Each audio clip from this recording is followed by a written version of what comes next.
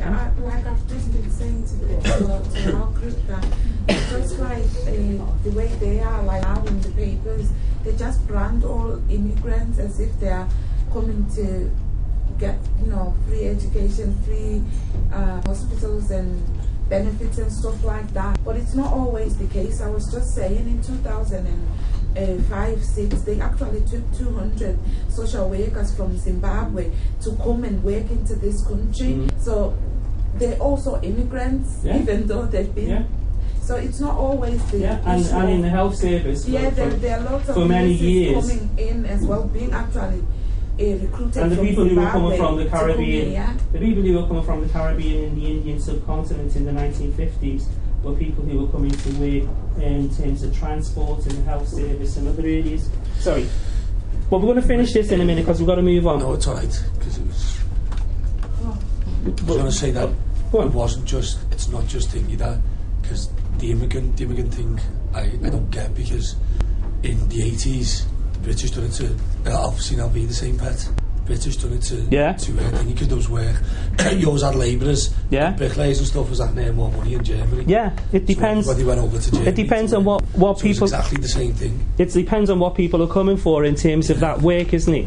If the work is there. They just brand everybody as if they're going to scrounge. It's complicated. A lot of them aren't, but I'd also say a lot of them are as well, and you've got to also accept it's that. Very it's hang on.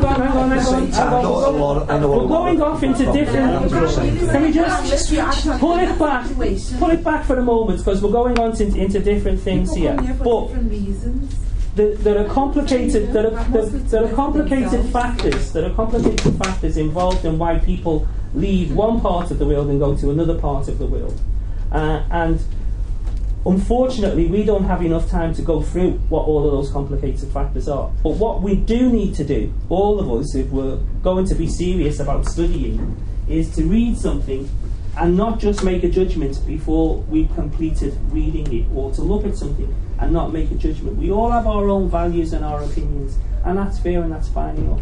But what we're doing in terms of social science and what you're doing for the courses that you're going on to is trying to have an open mind in terms of what is there. Okay? Now, I'll just finish by saying, on the news yesterday, I was watching them rescuing a shipload of people who were leaving North Africa and trying to get to Italy, and the ship sank, and there was 500 people on it, and 100 people drowned, and all of those people were then brought ashore. I know that many of those people will be sent back to where they've come from, and some of them have come from my dad's own country, Somalia. Some of them have come from Eritrea. In the main, what they're trying to escape from, many of the people are trying to escape from, is war and devastation. And if we were in their position, we might want to do that ourselves. So we've got to follow that through. Sometimes we've got to have that open mind. Some people may not be coming for that. Some people may be coming to commit crime. Some people may be coming to use the system. But we have to look at the whole picture. We have to look at the whole picture. Can I just ask you to have a look at this?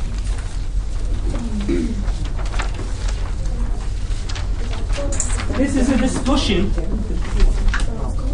This is a discussion of Lorna's case. And I want you to specifically look at the issues around power. Have a quick read of this, look at it, focus on the issues around power. Okay, sorry. Is everybody reading it?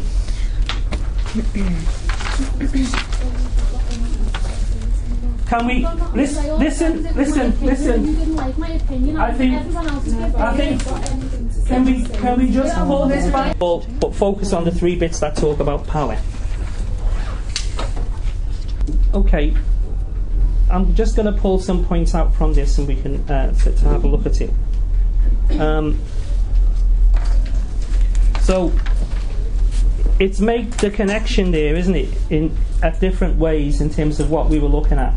So some of the answers that you've got as individuals and as groups may chime in with what is here in terms of what the writers are putting forward. In terms of how Lorna was perceived, in terms of how Lorna was perceived, we've identified, haven't we, about the issues around prejudice. We've identified how she was less powerful, issues around stereotypes, and issues around those other issues. But what we need to be looking at and focusing on is how the adults were using their power. How the adults were using their power in terms of the professional power, you can see at the bottom, in terms of their expert power, in terms of resource and coercive power. So, professional power. Just have a little look at the bottom. The professional power of the social workers. The professional power of the teachers. What have we been saying about power and power relationships? Let's use it in a positive way. Like, you're meant to have power there, so you know what's there, but you use it in a positive way instead of like enforcing. And today they're talking about partnership rather than one person being in power over another. As well, and empowerment. But professional power is wider than that. It's the status that's attached to that professional.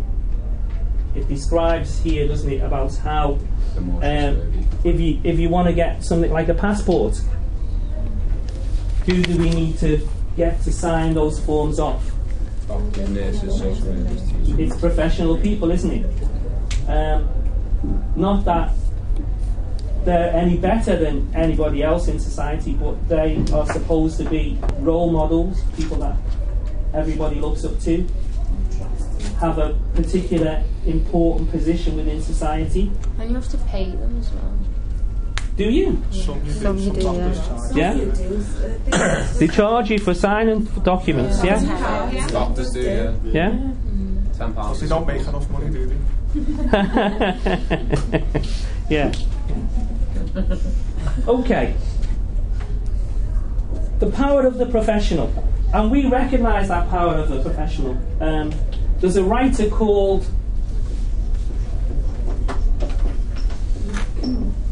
Goffman. He's a psychologist.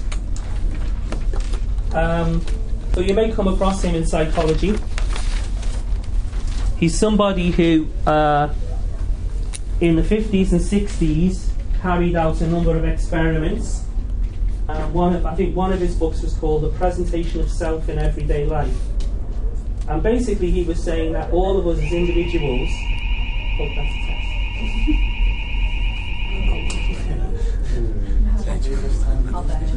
all of us as individuals play different roles.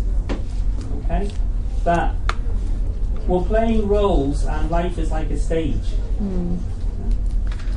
So I'm playing a role at the moment, I'm the teacher. You're playing a role at the moment, you're the student.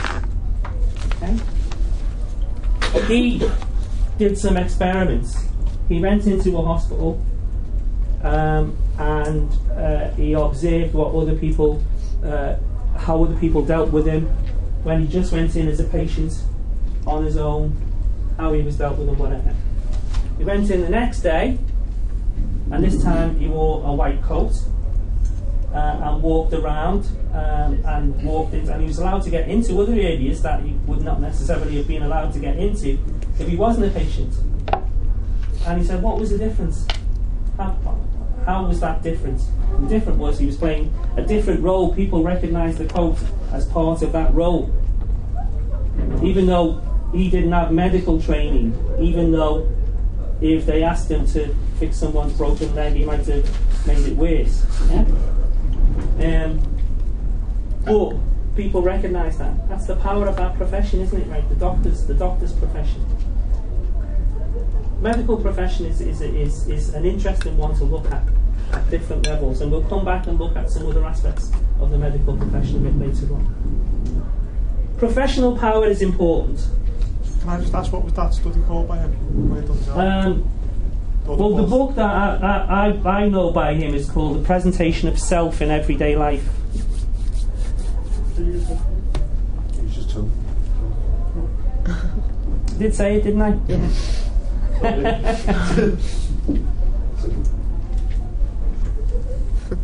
Okay, so the next bit talks about the power of experts. So how does that differ from professional power? Expert opinions more likely to be trusted because you believe that they're expert in the field. Where do we mostly use expert opinions? Where in stuff we don't know nothing about. Yeah. The delicate matters. Well, we watch it on TV practically every day. You watch a crime show, you watch a trial, they trot out a doctor, don't they, a psychiatrist or professor of epidemiology or whatever. Yeah? They'll trot somebody out, a professor usually. You've got a professor usually onto the winner there, aren't you? So they'll get their experts on the stand and they'll give their opinion. But it's not just their opinion, is it? It's not just what they think. It's their research, the information that they've gathered, their experience that they're putting on, and the fact that we're placing that power in their hands, aren't we, really? Yeah, because their opinion, even if it's wrong, is going to be deemed a lot better than somebody else's that has got letters behind the name. Okay, so again, I don't wish to offend or upset anybody, but has anybody heard of Do you know what it is? Sudden infant death syndrome. So this is where children are dying through cot deaths. We usually call them cot deaths, don't we? Okay. And there was several different cases, several different women who went on trial for killing their babies who had died through sudden infant death syndrome. And they called regularly one expert witness, and I think his name was, I'll check it, but I think his name is Roy Meadows. And he said in one famous case, or infamous case, I think her name was Sally Clark, she lived in Cheshire, she was a solicitor, she had 2 children, both of whom died suddenly in their cots. And he said that this is like winning the lottery. This is 40, 30 million to 1 chance that this would happen to the same family, 2 children dying in this way. And my research shows that this wouldn't happen. So his expert opinion, I think he was a professor at the time, or he certainly was a doctor of medicine at the time, published many books in terms of research. His expert opinion went down strongly, and she was convicted and she went to jail. And then a few years later, after several women going to jail for this, a few years later it was found that his research was seriously flawed. There were major problems with his research. And he was up before the medical commission, up before the BMA, challenged in terms of what he'd done. All the cases were reopened, and some of those women were freed. Many of those women were freed. But that's the power of the expert there, isn't it? Have you heard of... Can I ask, does that syndrome exist? Is it real? Yeah. Or? Yeah, there's research on it. Yeah. It's very difficult to prove. Yeah, that's what I was thinking. It's very difficult to prove. But if you've got an expert on there saying it's a 30 million to 1 chance that this happens, then you think it's you're more likely to believe the expert, aren't you? Dan, you know, when you're looking at like case studies and things like that, is it important to look into who wrote its background? I know there's researcher bias, but like if someone's, say it's a study into, for example, bottled water, and the researcher, Evian or whoever, have sponsored the study, obviously it's going to be biased. It's always, well, there may be some bias in it. We can't assume that it's going to be biased, but they may be asking questions which they know they're going to get positive answers to. The shadow away from... Yeah? You can ask questions and you can get positive answers. You can get the answers that you want. We there are people called consultants, business consultants, who go around and they charge an awful lot of money for different organisations and whatever, and then they produce a report. And the joke is, the definition of a consultant is somebody you pay a lot of money to tell you what you already know or what you already want. I was going to give you another example. Anybody know what that is? MMR. Measles, mumps and rubella. The triple jab that are given to young children to protect them from those 3 diseases. So why have I mentioned that? Because it was linked to autism. That went on about it. Yeah? Me to autism and stuff. It can. There was a study, wasn't there, that was... One doctor... Sorry, what's your name? Rachel. Rachel said it can lead to autism. One doctor has come up with research which says that this triple jab could be one of the factors and triggers that leads children to autism. And he came up with that about 15 years ago, 12 to 15 years ago. And so his arguments convinced many parents, mothers and fathers, to campaign and get separate jabs. And the separate jabs aren't as powerful as the triple one. And this summer, over the last year or two, there have been epidemics of things like measles in places like South Wales. And those epidemics have led to a few deaths, and the deaths have been of people of children who are 12 or 15 or whatever. And that's because their parents didn't have them vaccinated when they were children. And the researcher who did all of this has been disgraced. He's not allowed to practice medicine in this country. He's gone over to America. He's still arguing the same case, but it's been comprehensively proved wrong. By who? By other researchers and medical experts. He never had anything to back it up, did he? No. It was just a claim that he made. There are still people, he's still arguing the same point, and there are still people Skeptics, who believe that. It's all opinions, isn't it? How can you make such big decisions? But what I'm saying is that's the power of the experts, isn't it? The expert is putting forward their opinion, and as the experts and the professionals, their power is dominating everything else. We will believe them. Yeah? Okay, one other thing where we can make a connection there in terms of expert power is, if you look at Lorna's case, she was taken into care. They said, we will assimilate her into the dominant white culture. And at the time they said this was because